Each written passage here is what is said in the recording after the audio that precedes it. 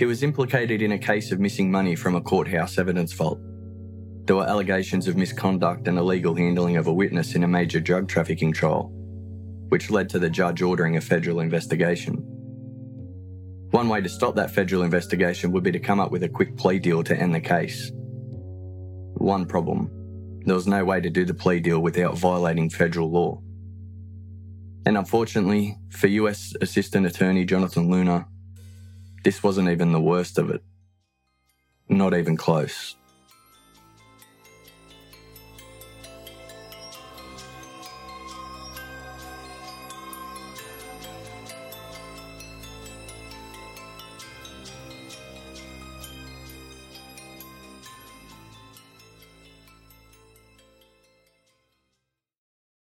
Out of the housing projects in the South Bronx, New York City, described as some of the poorest neighbourhoods in the country, came Jonathan Luna. Despite the non-stop violence, shootings, gangs and drugs that he grew up around, Jonathan somehow managed to avoid it all and become a bright, well-read student. Reading and learning to better himself was Jonathan's drug of choice. He dedicated himself to school, saying that to be successful, you had to be educated. In high school, he also developed the love of running and keeping fit. If he wasn't studying, he was running. Through his own hard work and determination, Jonathan Luna overcame the poverty-stricken, drug-ridden, violent housing projects he was brought up in and went off to college. He was later accepted into the University of North Carolina School of Law. In 1992, he graduated from law school and won a clerkship with a US district judge in Greensboro, North Carolina. Soon after, he would go on to be hired as an associate at Arnold & Porter, a law firm in Washington, D.C. He then married the love of his life, Angela, in 1993. From 94 to 97, he worked as a staff attorney in the Federal Trade Commission counsel's office. But he felt a calling towards prosecution, and in 1997, he took the assistant district attorney's job in Brooklyn. Then, in 1999, he was hired as the Assistant US Attorney in Maryland, a federal prosecutor. When he won this job, he and his wife moved to Baltimore, where the US Attorney's office was located. Baltimore at the time was a city with a population of about 650,000 people. It's estimated that about 10% of that population were addicted to either crack or heroin. On average, the city had over 200 murders each year. It was a tough, violent city with a large drug problem. There was also widespread allegations from residents of corruption amongst the police and other city officials. Assistant US Attorney Jonathan Luna handled tough cases. He prosecuted drug dealers, bank robbers, pedophiles, murderers. But it was the investigation of two drug traffickers, Deon Smith and Walter Poindexter, and the star witness against them, Warren Grace, where we begin this bizarre story.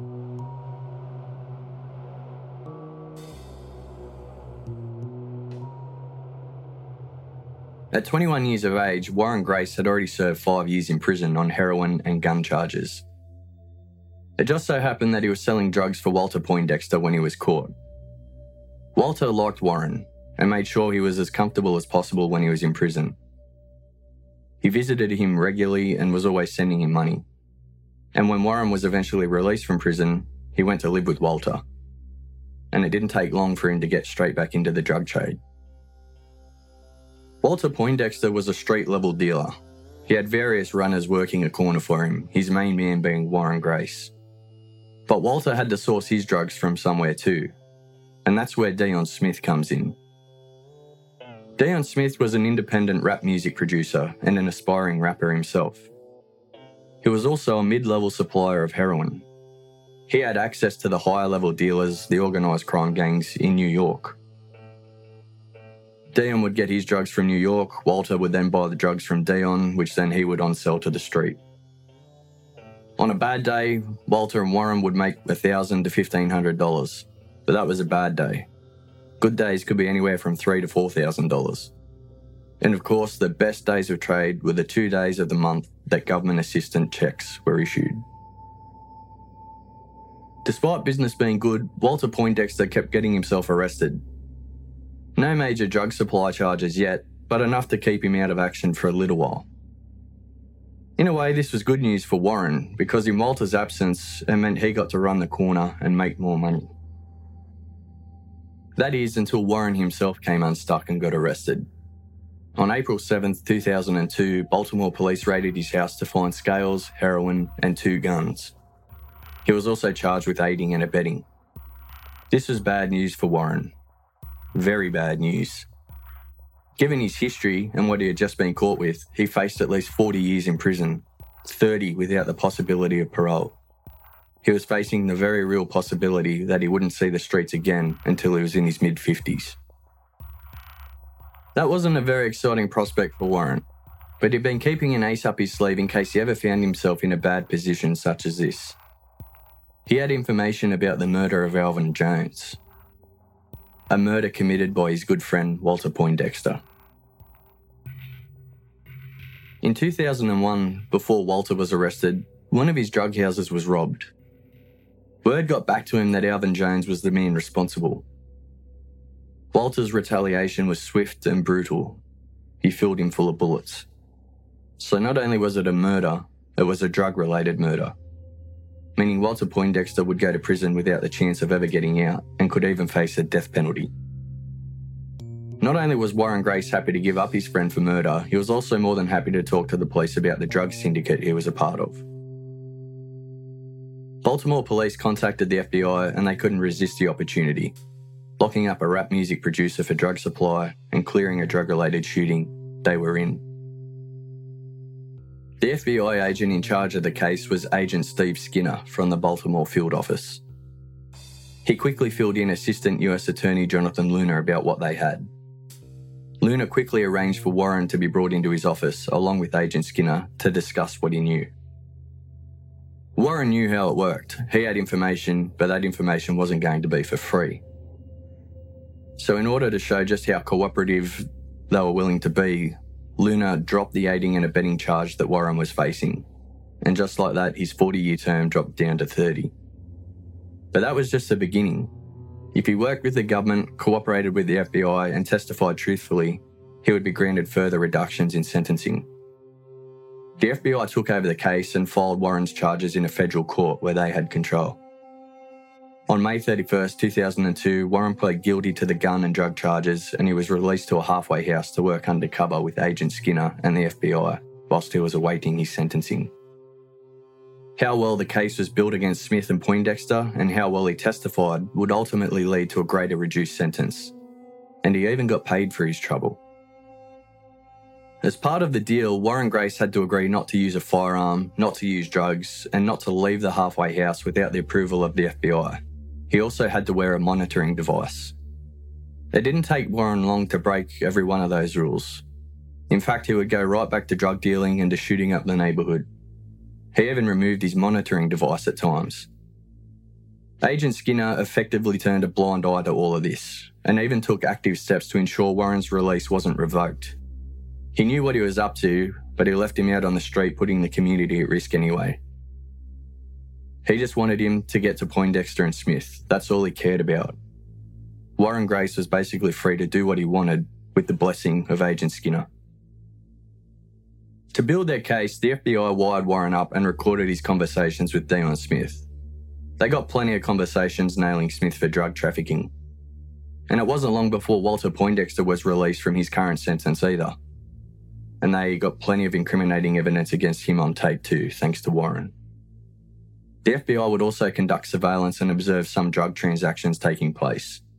They gave Warren money to buy the drugs, the deal was recorded, then he would hand the drugs over to the FBI to be entered up as evidence. Whilst the FBI used Warren Grace to build their case, Jonathan Luna was busy prosecuting other cases. In September 2002, he prosecuted notorious bank robber Naco Brown. Naco Brown was being defended by Kenneth Ravenel, who would also later represent Deon Smith. On the 16th of September 2002, $63,123 was wheeled into the courtroom, sealed into 3 separate bags. The money was seized from the safe of Brown's accomplice.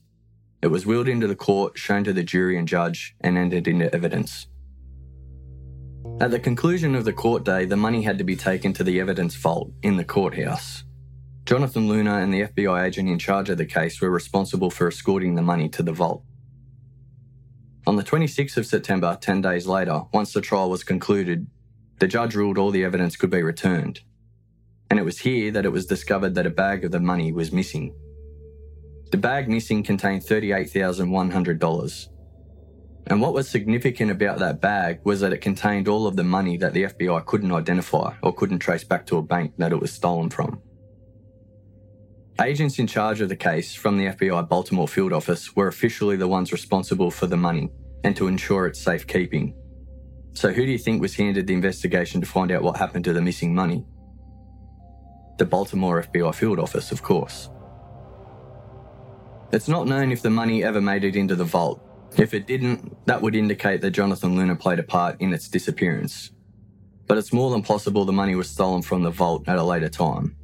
10 days had passed before anyone had noticed it missing. That's a lot of time for somebody to arrange to take it, and many people came and went from the vault. The story was leaked to the media soon after. The media reported that more than $36,000 was missing.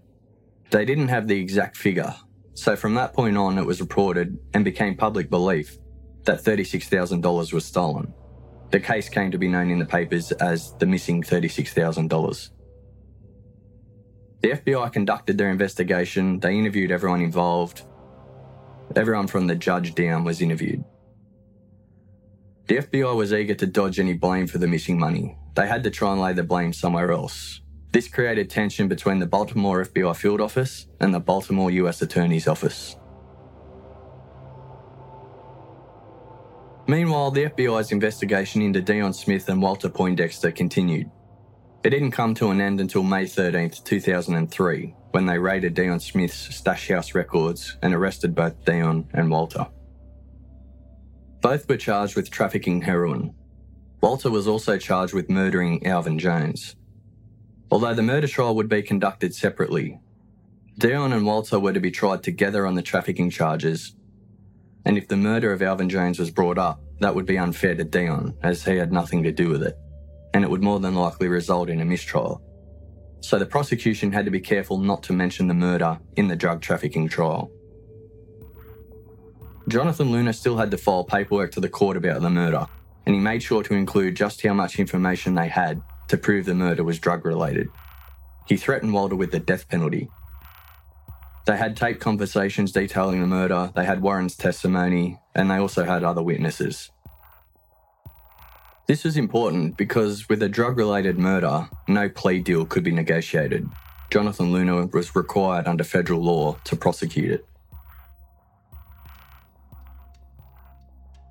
The joint trial for Deon and Walter's trafficking charges began on the 1st of December 2003. Jonathan Luna failed to mention that Warren Grace had repeatedly violated the terms of his plea agreement. They also failed to disclose he was a paid informant. This information should have been provided in discovery, but it wasn't, and it would have serious consequences. Warren Grace was called to the stand to testify the first day of trial, and he failed in the witness box, mumbling his answers and being unclear with things. He was a bad witness. In fact, it was so bad the judge called an early end to the day to allow Luna to work with him overnight. It was hoped that maybe he would be a little more useful in the witness box the following day. Despite Luna not disclosing any of the information about Warren to the defence, somebody had tipped them off. And before the day ended, the defence team raised the issue with the judge that they had information suggesting Warren Grace had repeatedly violated the terms of his plea agreement by dealing drugs and engaging in violent behaviour, and that Agent Skinner had effectively turned a blind eye. It was an even more hot topic than usual because at this very moment a congressional investigation was being conducted into the FBI's criminal mishandling of informants. Imagine how nervous the FBI agents involved in this case, Agent Skinner being the main one, and Jonathan Luna himself were feeling when the defence team raised this. It was career-ending stuff, especially when the judge asked to see a copy of the violations report. That was a big problem, because there wasn't one. Day 1 was a shocking start for Luna, and it didn't get much better on day 2. At the start of the day, Warren Grace got back into the witness box and detailed the heroin operation of Deon Smith and Walter Poindexter. But again, Warren struggled. He couldn't quite seem to lay the groundwork that Poindexter and Smith were involved in a conspiracy together to traffic heroin. Luna goes on to pull a very surprising move. He gets Warren to testify the violations that he committed against his plea deal. Obviously, sweeping the violations under the rug hadn't worked, so Luna decided to come out swinging. He decided he wanted to show the jury he was not trying to hide anything. Luna was described as a sharp attorney, experienced in criminal trials. But in this case, he seemed anything but. He was scolded by the judge on more than one occasion for things like inappropriately trying to get evidence in and for forgetting to bring evidence to the court, forgetting other files. It seemed like he was lost. It was a very un-Luna-like performance. With Warren's plea violations now on record, it created the opportunity for the defence. They filed a motion to have all charges dismissed. But the judge refused. Warren's credibility was shot, and Luna and the FBI were in trouble for trying to keep it quiet, but there was still the issue of the hours of tapes detailing Dion and Walter's drug trafficking activities. The judge wasn't ready to dismiss just yet. But the defence kept arguing the issue, and Luna ended up lying. He said he did in fact hand the documents over detailing the violations, and he can't explain why the defence is saying they didn't get them. But the defence weren't having any of it. They kept hammering the point of misbehaviour and a cover-up by Luna and Agent Skinner. The defence then tried their luck for a mistrial, and the judge said he would consider it overnight. A mistrial wasn't as good as a dismissal because with a mistrial, a new trial could start over again at a later date, and Walter and Dion would have to stay in prison until that new trial started. Later that night, once day 2 of the trial had concluded, the defence were tipped off with further information. And the next day, December 3rd, 2003, day 3 of the trial, they withdrew their application for a mistrial and argued for a full-blown dismissal. They now had information Luna and the FBI had conspired with the judge to block him issuing a warrant for Warren Grace over his plea deal violations. Despite these allegations, the judge refused to dismiss the charges. There were still the tapes after all. The trial continued and Warren Grace got back into the witness box, and they now go through the tape recordings. When he finished his testimony, the defence elected to delay their cross-examination of him. The judge ordered Warren not to talk about his testimony or his violations or any other issues in the case with either Luna or the FBI until he had been questioned by the defence. Agent Skinner then took the stand, and another cat is let out of the bag. Skinner admitted in the box that Warren was a paid informant. The defence still weren't aware of that. And they couldn't believe what they were hearing. They made another objection, yet more information that wasn't disclosed to them that should have been. But the judge overruled and just wanted to keep the trial moving forward. Skinner then went on to detail the violations committed by Warren, trying to avoid any blame or any knowledge, before getting into the actual evidence against Dion and Walter. At the conclusion of Skinner's testimony, the defence successfully argued for a federal court inquiry into the mishandling and cover-ups involving Warren Grace. The judge orders the FBI, Luna and the US Attorney's Office be investigated. Anxious for that not to happen, Luna came up with a plea deal. He discussed the deal with the defence attorneys in the lunch break. The lawyer for Poindexter demanded the murder charge be dropped as part of the deal. So the deal offered was about 10 years in prison for Smith, who was facing 30, and 15 years in prison for Poindexter, who was facing the possibility of the death penalty, or at least life without. Although the defence had exposed some serious issues with the handling of the case, they knew it was a great deal for their clients, as there was still the issue of their clients being recorded on tape with the drug trafficking. It was hard to make those recordings go away, and the judge had already denied a dismissal twice because of those tapes. When the deal was taken to Smith and Poindexter, they couldn't say yes quick enough. They knew how lenient the deal was. Luna agreed to the request to drop the murder charge, but the problem was he couldn't. It was against the law. The murder charge was drug-related, and no plea deal could be negotiated. Federal rules. Luna must prosecute a drug-related murder. But Luna's neck depended on the plea agreement going ahead. So did the necks of a few of his work colleagues in the US Attorney's Office, and a few necks at the FBI Baltimore field office as well. And the neck of one judge. But Luna had already placed too much in the court file detailing just how related to drugs the murder of Alvin Jones was. It was too late to make that disappear. But Luna agreed to the deal anyhow. When court resumed after lunch, Luna informed the judge that they had come to an agreement. They approached the bench, and the judge said that he wanted it signed in writing before he sent the jury home. It's here that Poindexter's lawyer questions if Luna could even make the deal happen, given the issue of the murder charge. But Luna says to the judge that he will be able to take care of it. Until it was in writing, though, the judge wanted to move forward with the trial.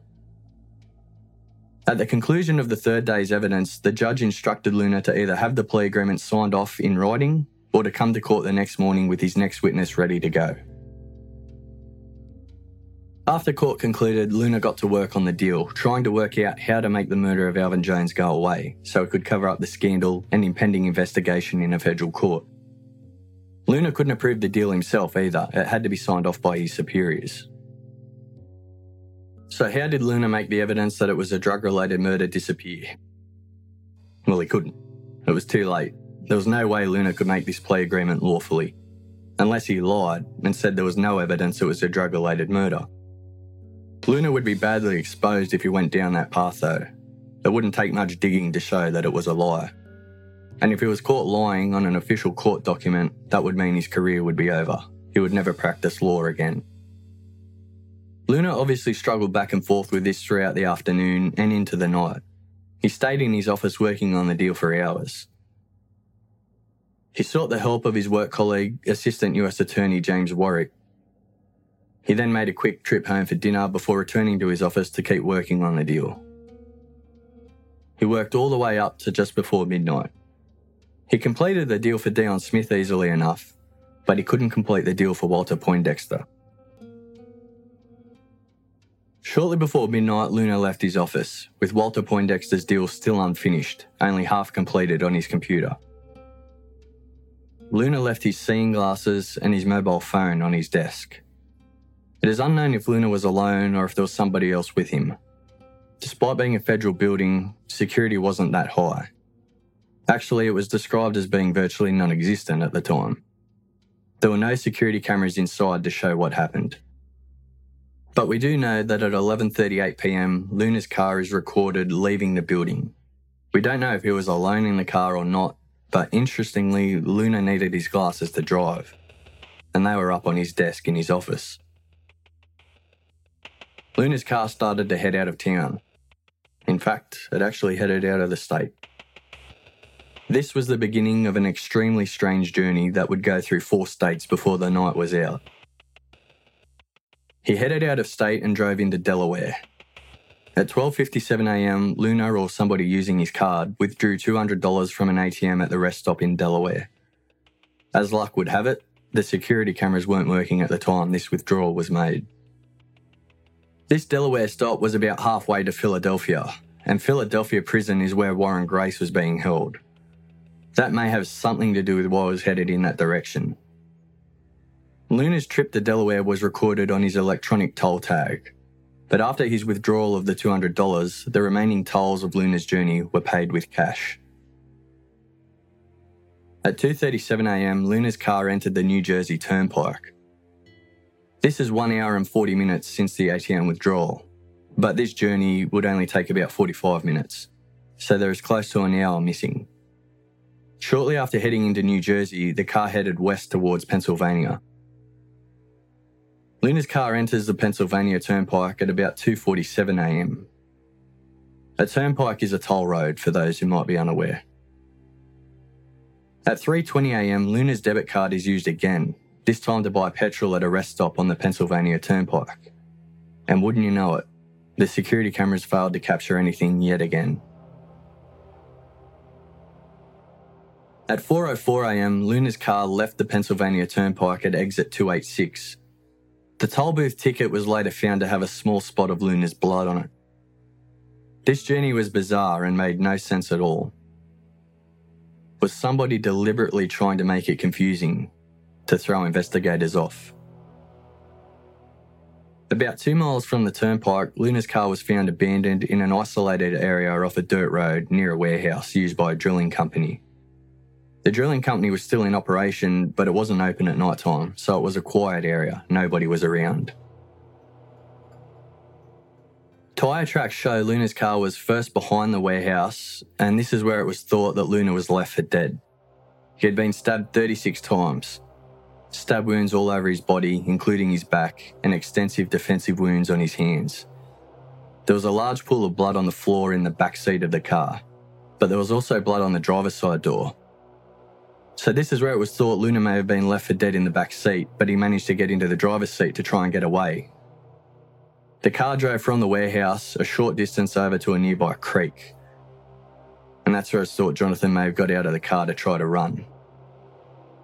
His body was found face down in the creek, right next to his car. Despite his extensive wounds, the actual cause of death was drowning. Jonathan Luna was still wearing his courtroom business suit, shirt and tie, overcoat, and his court shoes. His courthouse ID badge was still hanging around his neck. The car was still running, and there was about $30 scattered throughout.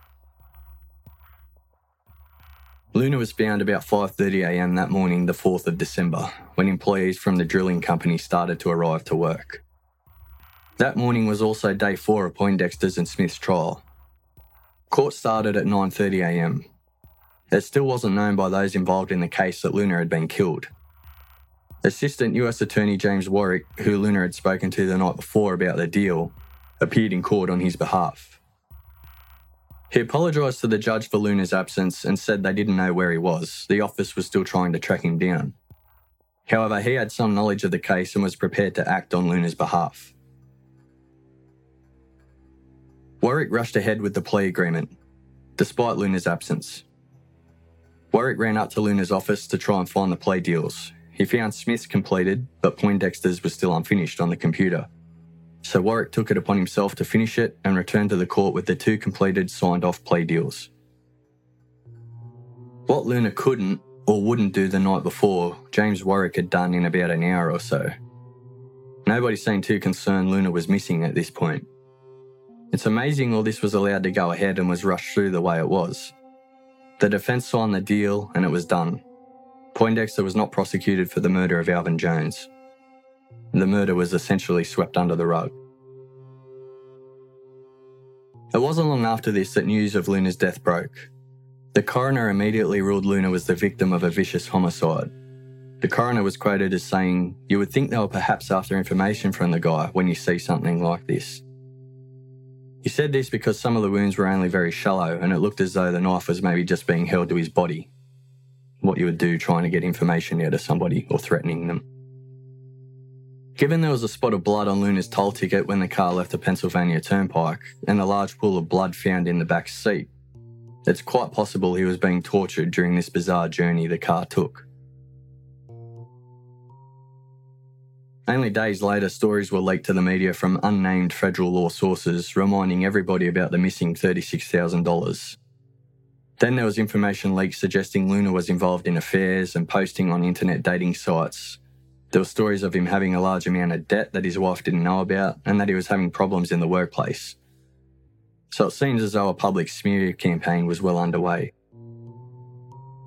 Quite obviously, they were trying to make it clear there were plenty of motives for his murder, none of which were to do with his work. And the FBI quickly told the media they believed Luna's death was not related to his work and it was more than likely the result of a personal relationship turning bad. About 6 weeks later, in January 2004, a penknife was found in the creek right next to the spot that Luna's body was found. This was interesting, as it was found in a spot that had already been extensively searched. How was it that it wasn't found prior to this? The next month, in February, more unnamed law sources leaked to the media that they were strongly considering the possibility that Luna committed suicide.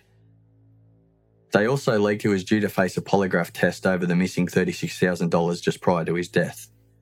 That, combined with his debt and the other alleged problems leaked to the media in Luna's life, were the reasons given for suicide. A pretty amazing theory when you consider the blood on the toll ticket, the pool of blood in the back seat, the defensive wounds to his hands, and the wounds on his back. Also, there was genital mutilation involved. So Jonathan Luna drove himself through 4 states, stabbed himself 36 times, which would have had to have started while he was driving because there was blood on the toll ticket, then jumped into the back seat to stab himself some more, then ran into the creek to drown himself. The FBI tried to get the coroner to rule Luna's death was a suicide. The coroner who originally ruled Luna's death a homicide had moved on. The new coroner refused the FBI's request, confirming the original ruling that Luna's death was a homicide. And years later, a third coroner would also confirm Luna's death was a homicide. To this day, the investigation is still ongoing. There is a $100,000 reward for any information leading to the case being solved. There are no known suspects and no known motive. At least none that are being made public anyway. Walter Poindexter was later sentenced to 14 years in prison. He was never prosecuted for the murder of Alvin Jones. Dion Smith got just over 9 years in prison. And Warren Grace was sentenced to 7 years in prison with credit for time already served. And there's an interesting side note to all of this. It doesn't have anything to do with Jonathan Luna's death, but it just goes to show what sort of a city he was working in at the time. Just prior to his death, others in his office were close to handing down an indictment against former Baltimore Police Commissioner and now the Maryland State Police Superintendent, Edward Norris, along with his former Chief of Staff and others, for corruption and fraud in their handling of police accounts. They were caught using police funds to pay for sexual favours, escorts, to finance luxury hotel suites, to buy girls' lingerie, pay for expensive dinners, and so on. This was all going down at the time of Luna's death. In fact, the charges were filed within a week after his death. So that's what the people in charge of the police were up to. A similar scandal was uncovered around the same time involving police and other officials in Pennsylvania. As I said, it's not suggested this is in any way related to Luna's death. It just provides a nice snapshot of what was going on in Baltimore at the time. One of Luna's closest friends has a theory why the experienced, usually well-prepared, intelligent prosecutor appeared to bumble and fumble his way through the trial of Poindexter and Smith, making it look as though he had no idea at times. Ultimately, his actions would lead to the judge ordering a federal investigation. And Luna's friend's theory was that Luna knew exactly what he was doing and what his actions would lead to, and it's exactly what he wanted to happen. This is what his close friend Danny Rivera had to say. You have to understand Joey. He was sly and extremely smart. He didn't always do things straight on. He was smart enough to sometimes work below the surface. Joey couldn't have liked that stuff Skinner and the others were pulling. I know Joey. But what was he going to do about it? That stuff about leaving things back on his desk and not knowing how to introduce evidence, come on. I've been with Joey in court. He was sharp. That's not Joey. Don't you see? He was trying to expose them.